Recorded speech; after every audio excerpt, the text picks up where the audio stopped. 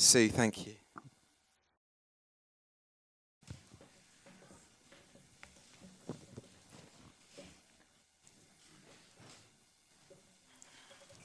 Right, the reading comes from Isaiah chapter 62. Zion's new name.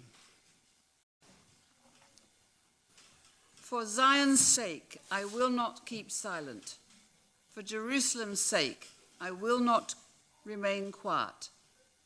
Till her vindication shines out like the dawn, her salvation like a blazing torch. The nations will see your vindication, and all kings your glory. You will be called by a new name that the mouth of the Lord will bestow. You will be a crown of splendor in the Lord's hand, a royal diadem in the hand of your God. No longer will they call you deserted, or name your land desolate, but you will be called Hephzibah, and your land Beulah. For the Lord will take delight in you, and your land will be married. As a young man marries a young woman, so will your builder marry you. As a bridegroom rejoices over his bride, so will your Lord rejoice over you. I have posted watchmen on your walls, Jerusalem. They will never be silent, day or night. You who call on the Lord, give yourselves no rest, and give him no rest till he establishes Jerusalem and makes her the praise of the earth. The Lord has sworn by his right hand and by his mighty arm, never again will I give your grain as food for your enemies, and never again will foreigners drink the new wine which you have toiled. For those who harvest it will eat it and praise the Lord, and those who gather it, the grapes, will drink it in the courts of my sanctuary. Pass through the gates, prepare the way for the people. Build up the highway, remove the stones, raise the banner for the nations. The Lord has made proclamation to the ends of the earth. Say to daughter Zion, see, your Saviour comes. See, his reward is with him, and his recompense accompanies him. They will be called the holy people, the redeemed of the Lord. And you will be called sought after, a city no longer deserted. Here ends the word of the Lord. Thanks be to God.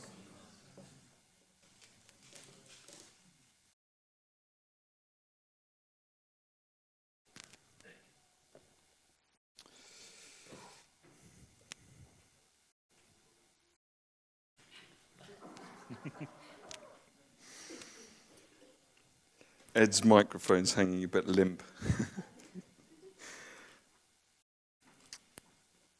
Oh, I'm struggling here. Okay, I'll hold it. Here we go. Thanks, babe. Oh, here we go. Great. Good. Excuse us for a moment.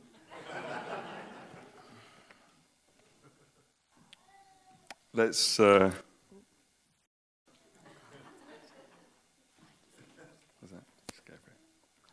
Let's grab someone's hand by us.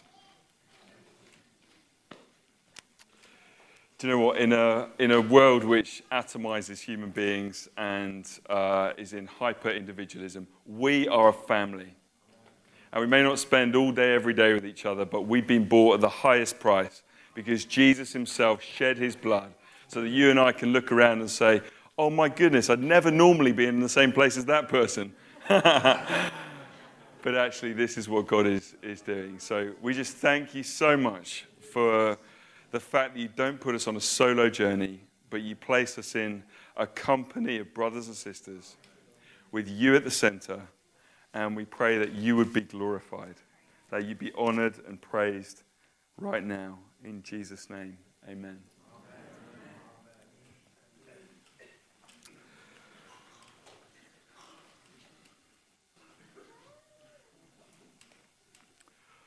It's hard to know where to go after that incredible worship, and I think we may go back there after this. I think my heart for what I'm about to share is for us not to go into sort of talk mode and disengage, for us just to recognize that by his Spirit, Jesus is amongst us and he's moving. And my prayer is that Jesus literally would download his heart into our hearts as we just turn to the scriptures. And I want to, if you're with us for the first time, we've just had a weekend together, and what I wanted to do last weekend, and what I wanted to do now was to begin to look forward to 2020 almost as a one-off. And I'm not talking about the practical things that we're going to look at to build the tabernacle for those of you who were here a week ago. We've got lots of challenges facing us, which we're going to look at over the next couple of months. Challenges about how to belong as numbers grow, challenges like how to knock down walls or plant or whatever it is. We are seeking God's will for the future of the church, and we're going to get into all that. But this morning, what I wanted to do is to focus really on spiritually what I believe God wants us to pay attention to in 2020, and almost as a kind of looking forward as we just sort of conclude having a bit of a chance to regather after the summer, or summer for us anyway. The reason I've chosen Isaiah 62 is because that was written in probably around 500-600 BC. That's the time period, 500-600 years before Jesus appeared. And it was written basically to the Hebrew people after they'd been released from exile. You remember that under King David and Solomon, the kingdom was established. They built the temple. Israel was doing pretty well amongst the nations. And then it all goes wrong. And then they go into exile for a period of time, mourning, desolation for the people of God. And where we pick up Isaiah 62 is Isaiah speaking to the people, having been released from exile. They've gone back into the promised land. And what they find is a very confusing picture. What they find is the land is now overrun with people who, from their perspective, should not really be there. They find the city in ruins. They find the place where God's presence and his glory is meant to be, it needs rebuilding and has been destroyed. And although they've been released from captivity, although they've come out of their slavery, out of exile, they find themselves back in the promised land, but it's not feeling very promised and it's not feeling very fulfilled. And into this picture, Isaiah speaks. And the reason I've chosen that now is because when you get given a bit of time, like we've just had, to step back and just to think on, what is life about? What am I about? What is the church about? What is the nation about? I think just stepping back, if you think about where the church is in our country, and maybe even just more locally in our communities, what I think we find is quite a confusing picture. What we find is that though we, if we know Jesus, have been released from the slavery to sin and death that we used to know, though we've been released from captivity and exile, though the church has a building in every community in the land, what we find at the end of the second decade of the 21st century is that really quite a confusing picture, because what's happened is that the narrative, the knitting in of Christian truth, God's ways, a value system informed by scriptural revelation, has been systematically eroded through the 20th century. And what we find now is the church is quite confusing, because if you go to many churches, some are absolutely on fire like ours, and yet when you look at society, what we're not doing is finding a voice or being led by the Christian narrative any longer. And so it's quite confusing. So on the one hand, perhaps there's never been a time in history where the church has had so much revelation. We know Jesus Christ and what he's done. We know the ministry of the Holy Spirit. We've been, as a church, finding the Father in such a deep and intimate way. We're finding the whole triune expression of who God is. We've been given so much. We're activated in the Spirit. We know all these different things. And yet what we find is a confusing picture where the land in many ways is being led not by, as Jim was just praying, not by the King of Kings and Lord of Lords. And, just stepping back, I would say that, without reading a sort of cultural analyst research, that secularism is biting at a transformative level in Western culture. And into this aspect, I just want to sort of think about this morning, if that makes sense. So this isn't how do I live my life better tomorrow? This is kind of where are we and all of those things. Is that all right? Yeah. Okay. Is this interesting? Yeah. Good. All right. So let's pick up what Isaiah shares. And again, my aim is for us to catch the heart of God through this particular passage this morning. And I just kind of, as someone who just loves the church, and I say that with agony at times, when I just look at the church stepping back, as someone who loves the church, I hear, the prophet Isaiah speaking to the people, and I'm going to insert, when we read Zion or Jerusalem, I'm inserting basically the church and God's people in this particular way that we're going to use this passage this morning. And so I'm like, for Zion's sake, for God's people's sake, I will not keep silent. And for Jerusalem's sake, for the sake of the very location for where God's ways, His Spirit, His glory is meant to be released on the earth, I will not rest until her, and I think the word we had in the passage was vindication, but translated a bit more easily for us, until her righteousness shines out like the dawn, and her salvation like a blazing torch.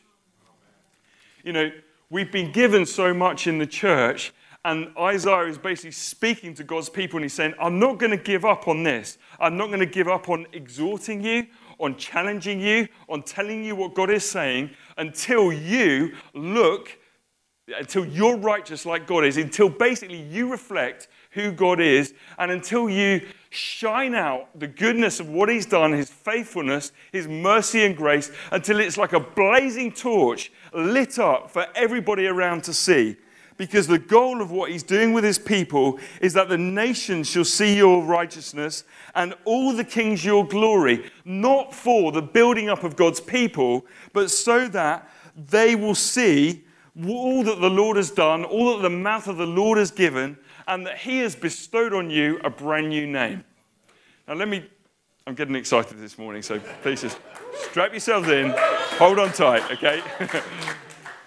What He's basically saying is, you are to be lit up in such a way that everybody else will look around and see, oh my goodness, God must be real. He must be worth looking at and paying attention to. And all of the ways that we try and organize ourselves right across this planet pale in comparison to the blazing torch, shining goodness, truth, mercy, righteousness, faithfulness, holiness that beams out so that all the other nations think, oh my goodness, we cannot solve the world's problems unless we learn from that people over there who are just shining bright and we can see it all. Does this make sense? Boom.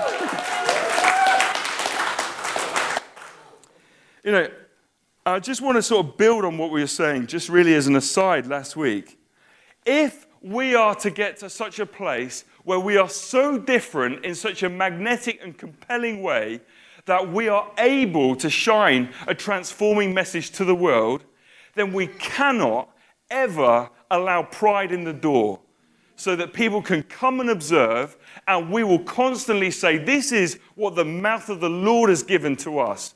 We are a crown in His hand.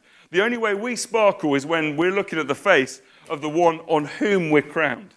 Does this make sense? Right, amen. Right, next stage, and I just want to think about, in this context, or let's just read it and then we'll come on to it. Verse 4, you shall no more be termed forsaken, and your land shall no more be termed desolate. But you shall be called, and then we've got a couple of complicated names, Hephzibah, which means my delight is in her, and Beulah, which means your land is married. For the Lord delights in you, and your land shall be married. As a young man marries a young woman, so shall your builder marry you. And as the bridegroom rejoices over the bride, so shall your God rejoice over you. Okay. I want to think about this in the context of revival. And I want to think about this in the context of revival because this is where we focused on Jerusalem and Zion, the people of God, and now the focus goes to the land. And what he basically says is, I am restoring the land, the geographical place where the people live. I'm restoring the land in such a way that it will no longer be desolate or forsaken, but it will be like being married. And the land will be married in such a way that people will look and say, the one who made it, the creator, the maker, has married the land. Now, right through the scriptures, the metaphor or picture or prophetic image of marriage runs right the way through. And if you start at the beginning, what that looks like is that a man will be joined to a woman, and they will be called one.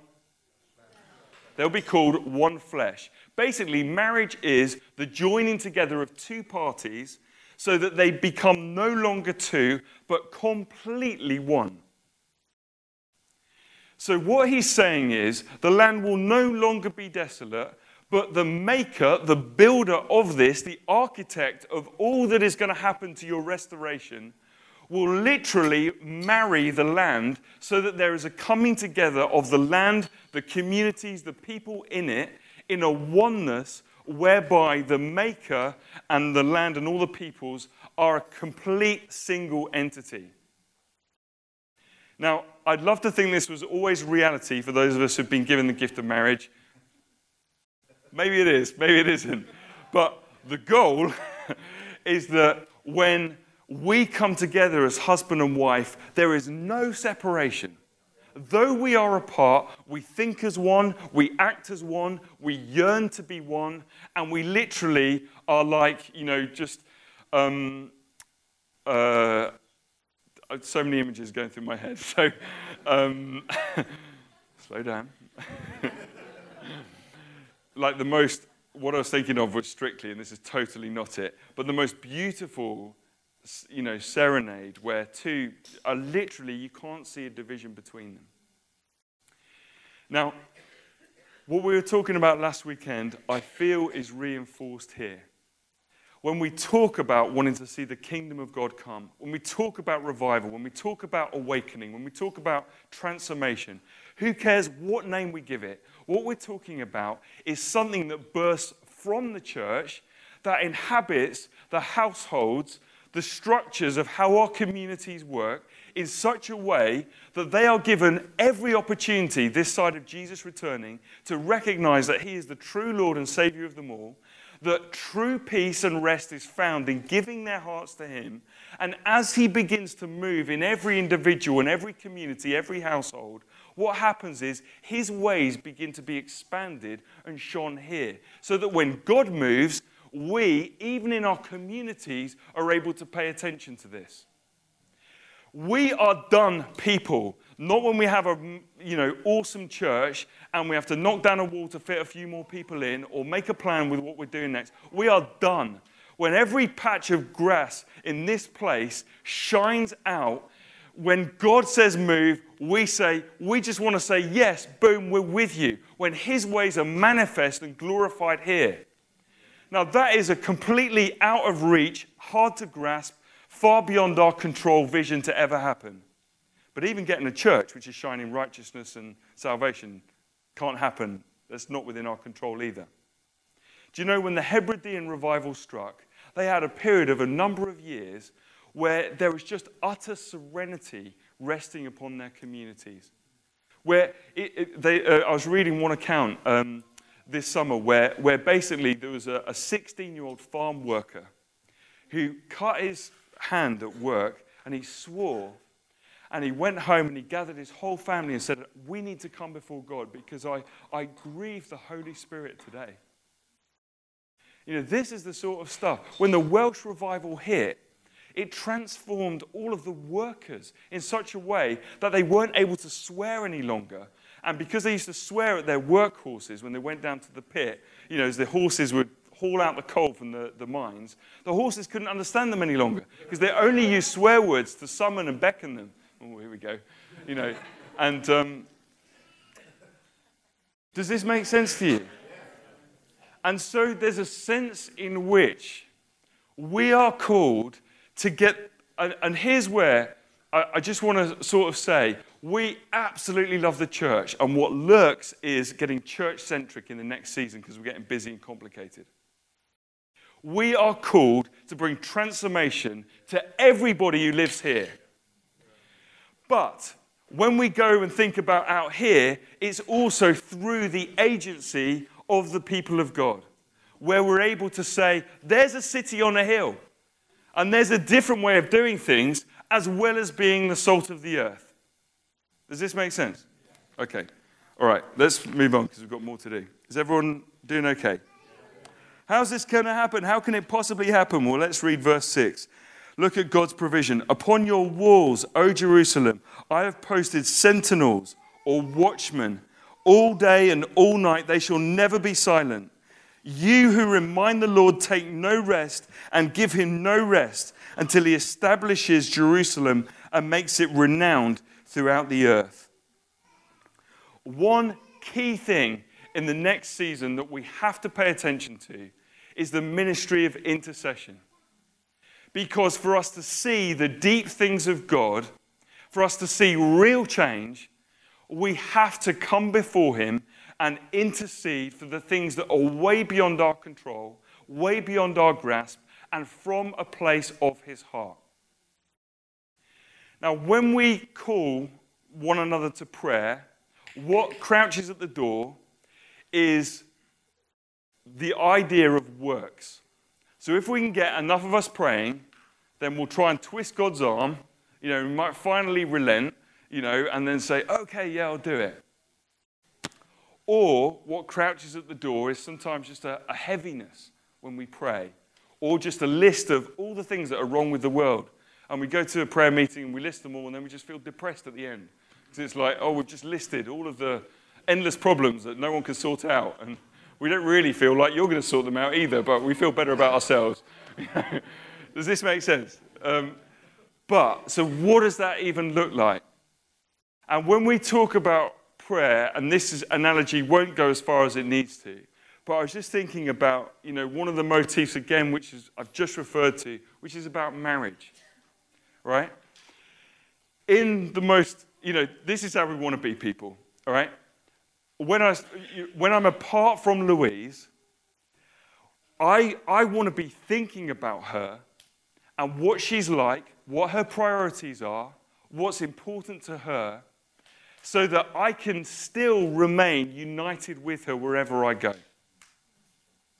So I'm thinking about, like, what's important to her. I'm thinking, oh, yeah, I'm in a shop. I'm thinking, yeah, maybe that would be important to her, and I can pick it up. Or maybe I'm faced with a situation, and I can think, oh, yeah, how would we together process? How would she go about it? Yeah, and I'm thinking about it. And it is enacting change through me because I'm carrying her into my being and I'm remaining connected throughout all the way that I live my life. Now, it falls down because, anyway, I don't want to take it too far. But does this make sense? But intercession, I mean, I think we were coming a bit close to it, you know, this morning. Intercession is when we stand face to face before him. And actually, we leave our shopping list and we say, what is important on your heart? What are the things that you want to download? Because you're the one who knows what we need to pray. You're the one who knows how to establish Jerusalem or the people of God. And so I begin to set that aside and stand before you and begin to receive your heart within me. It's what John sees at the end of Revelation when he says, the Spirit within and the bride now have become one. And they say, come.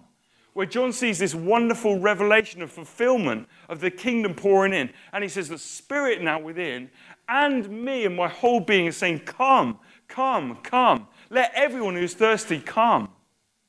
You know, it's Romans 8, it's the deep, unutterable things that we catch them. And then when we begin to release them, that's when he, as we were talking last weekend, is able to be sovereign. And then he's able to go, boom. I've found a wineskin, a people, a prayer, a unity through which I can begin to release my ways and to begin to bring change and begin to enact the establishing of my kingdom through the prayers of the people. Does this make sense? So I'm just saying, we've got to grow in this. Because if we've got to see change across, our communities, our church, my family, my home, my whatever it is, we've got to be before the Lord. And it is banging on the door, but it's also coming face to face and receiving from him the very revelation of his heart. Let's go on, verse 8. The Lord has sworn by his right hand and by his mighty arm, I will not again give your grain to be food for your enemies, and foreigners shall not drink the wine for which you have labored. But those who gather it in, shall eat it and praise the Lord, and those who gather it shall drink it in my holy courts. I want to get cracking, so I'm not going to linger too much on this. But basically what he's saying is, when this happens, your lives will be fruitful in such a way that they'll never be robbed, and in such a way that you are fruitful not for your own ends. We want to be fruitful as Christian people, but we want to also avoid the self-actualization in our culture. So we want to move into blessing and abundance so that we're able to be a blessing and to bring abundance and avoid the kind of, let me put it like this. One of the things when you travel to a place, in the majority world, or like we did when we went to the Arctic, is you realize they have to depend on the Lord for provision in a way that many of us don't have to. So what is it like to live in a place like where we live, surrounded by so much, and yet not grow dull in terms of our absolute 100% dependence on God? That we could feast with whatever, feast with kings, or sit with someone in the street, and it doesn't change who we are on the inside, because we know that we are fruitful by his grace and his faithfulness. And we do it all, as it says here, in his holy courts. We do it in the presence of the Lord. We taste of the Lord's goodness and his provision in his presence constantly. We say it's all from you, it's all about you, it's all going back to you, and you're the goal and source of it all. Okay? Now, the people of God are looking on at Jerusalem, the place where the glory is meant to be, where they're meant to go, and the presence of the Lord is meant to be displayed and radiate outwards from the city. And this is the picture in mind. They're looking at the road up to the city. And the prophet says, go through the gates, prepare the way for the people, build up the highway, pick out the stones, and lift up a banner over the peoples. What does that mean? It means as we go forward into 2020, I just want to say, build up the highway. We are to make a straight road to the Lord's glory every single moment, every single day, every ministry to be targeted towards the glory of the Lord. Every single bit. We're to build that way, build the highway, build the road, make it straight, whatever, and everything in our hearts is all about the glory of the Lord. We've been singing it this morning. Jesus, I don't know, I can't even remember what we were singing, but it felt like, Jesus, only you, only you, only you. But following that through into our lives, that everything is dedicated and built on his glory. And just, again, I don't want to go over last weekend, but I just want to reference when we're doing well, when success is intoxicating, It could be in church, it could be in work, it could be at home. That is the place where we say, I'm going lower. I'm going to wear my knees out more and more so that you are magnified and you are glorified. I'm building the highway because the one vision I've got in mind is making a straight road for your glory to be seen. The way that corresponds hand in hand is picking out the stones, picking out the rubble, clearing it. And in 2020, I'm telling you, this is not a sexy message, and this is not going to, it should be an enticing message, but I'm telling you what, pursuing intentionally holiness is absolutely on God's heart. When you read through the history of how God has moved down the ages, I'm telling you what, it is holiness all the way. Now, we've been talking about the Father's heart for the last year or so, and this isn't eroding that or doing away or talking about fear or legalism, all of that. We're going to have to do holiness without doing fear and condemnation and guilt, all right?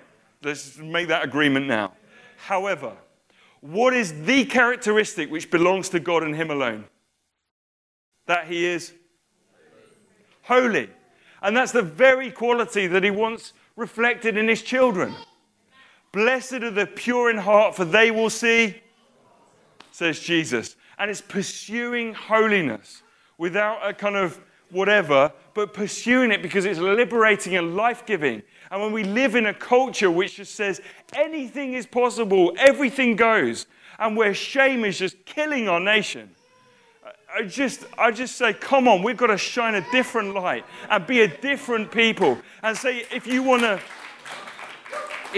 look what marriage is like, it's more than two companions who live under the same roof. It's more than just a physical act. It's actually about a deep, tender, spiritual, intimate union. That's what marriage looks like. If you want to look at relationships with children, it's where parents will actually humble themselves and children will actually honor. It's like we have got something to offer if we allow God to transform us in such a way. Yeah? So we're building the highway and we're picking out the stones. Boom, we're going to do it together. What would it be like if we had the depth of relationship with one another where we were able to say, do you know what, James? Because I love you so much, dude, stop doing that.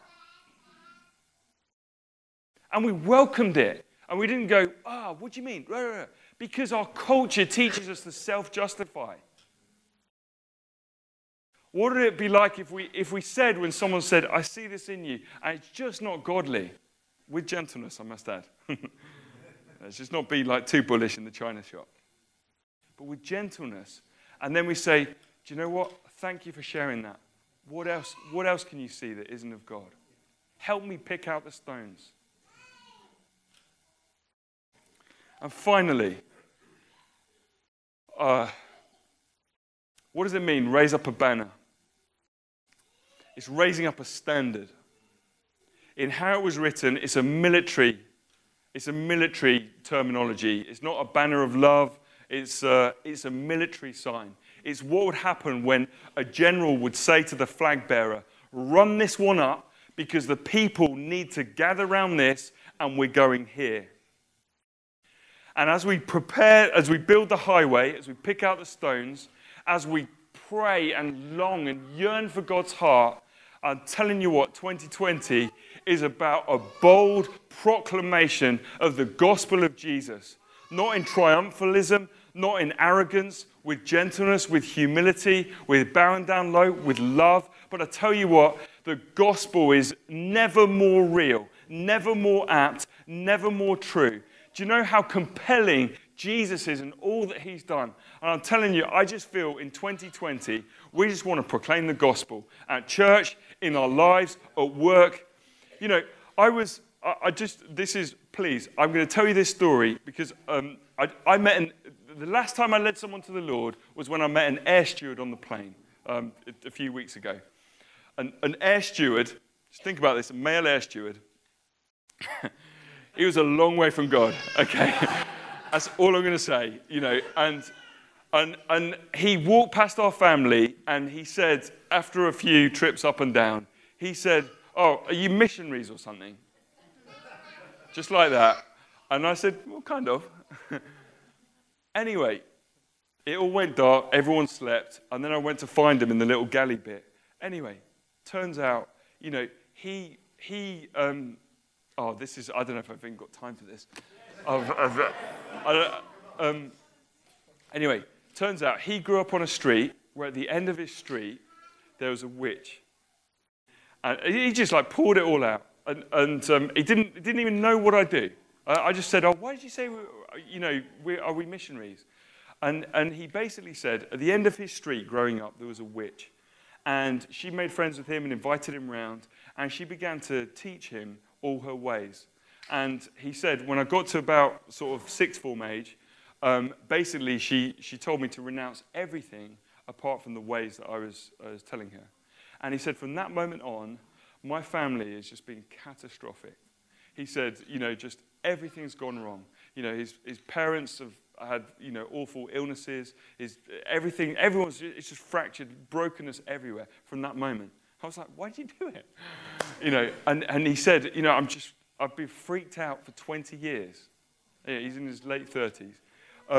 He said, at home, very often, I can't do anything because there's so many bumps and noises. I'm terrified all the time. And he said, a few weeks ago, I went along to this local church, and while I was in the building, he said, all of the terror that I felt in my life seemed to fly away, and I suddenly felt peace. I was like, that's amazing. And then he said, but as soon as I left the church, it all came back. And I just said to him, do you know, I can fix that. And it was like, this is so easy. I was like, I can fix that, no problem at all. And I basically said, the problem is you haven't got a high enough power to get rid of the power that came into you when she made you renounce that stuff. So I said, let me just tell you, there's a man, Jesus, he died, he rose again, he defeated even death, so he's powerful more than anything. And I'm just telling you, he's the guy they're talking about in church, and if you put your whole trust in him, then he will actually chase out of your life all the terror and fear that's been coming in, and it will never come back. And he was like, it's as simple as that. I was like, yeah. And so we just and all the kids were just, in fact, two of the kids weren't asleep. They were watching movies, even though they'd been told only one movie, then it's sleep time. But anyway, Louise is asleep. And so we're just in the sort of galley, and I just said, listen, but I'm not going to do this lightly. You need to pray this from the heart, because it's got to mean something. This isn't just like this isn't like you going to see the witch. This is bigger than that. And so we just, in the galleyway, we just knelt together, we prayed, we repented, we told all that bad stuff to get out, we welcomed Jesus, we made him Lord, and then we just welcomed the Holy Spirit to replace and all of that. And I'm just telling you, right, it's awesome, isn't it? Yeah. All right, and then what happened is, then when everybody started waking up, because Louise and the kids had been asleep, they'd missed the meal or whatever. Anyway, he started going to the back. He just started giving us free food, in front of everybody. He was loving us. So he was just so thankful afterwards. Yeah, and he texted. Yeah. So anyway, he lives in London. Otherwise, hopefully, he'd be front row at the moment. Anyway, was he far from God? Yeah. Is the gospel relevant? How many people need it? Everyone. Come on, let's do it.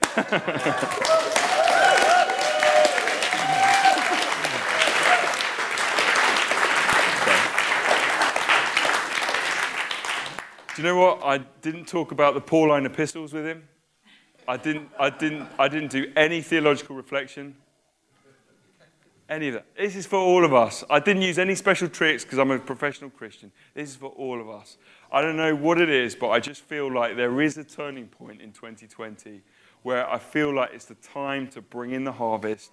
And as we do that, the Lord wants a pure, holy church, focused on his glory, picking out the stones. Amen. Thank you, buddy.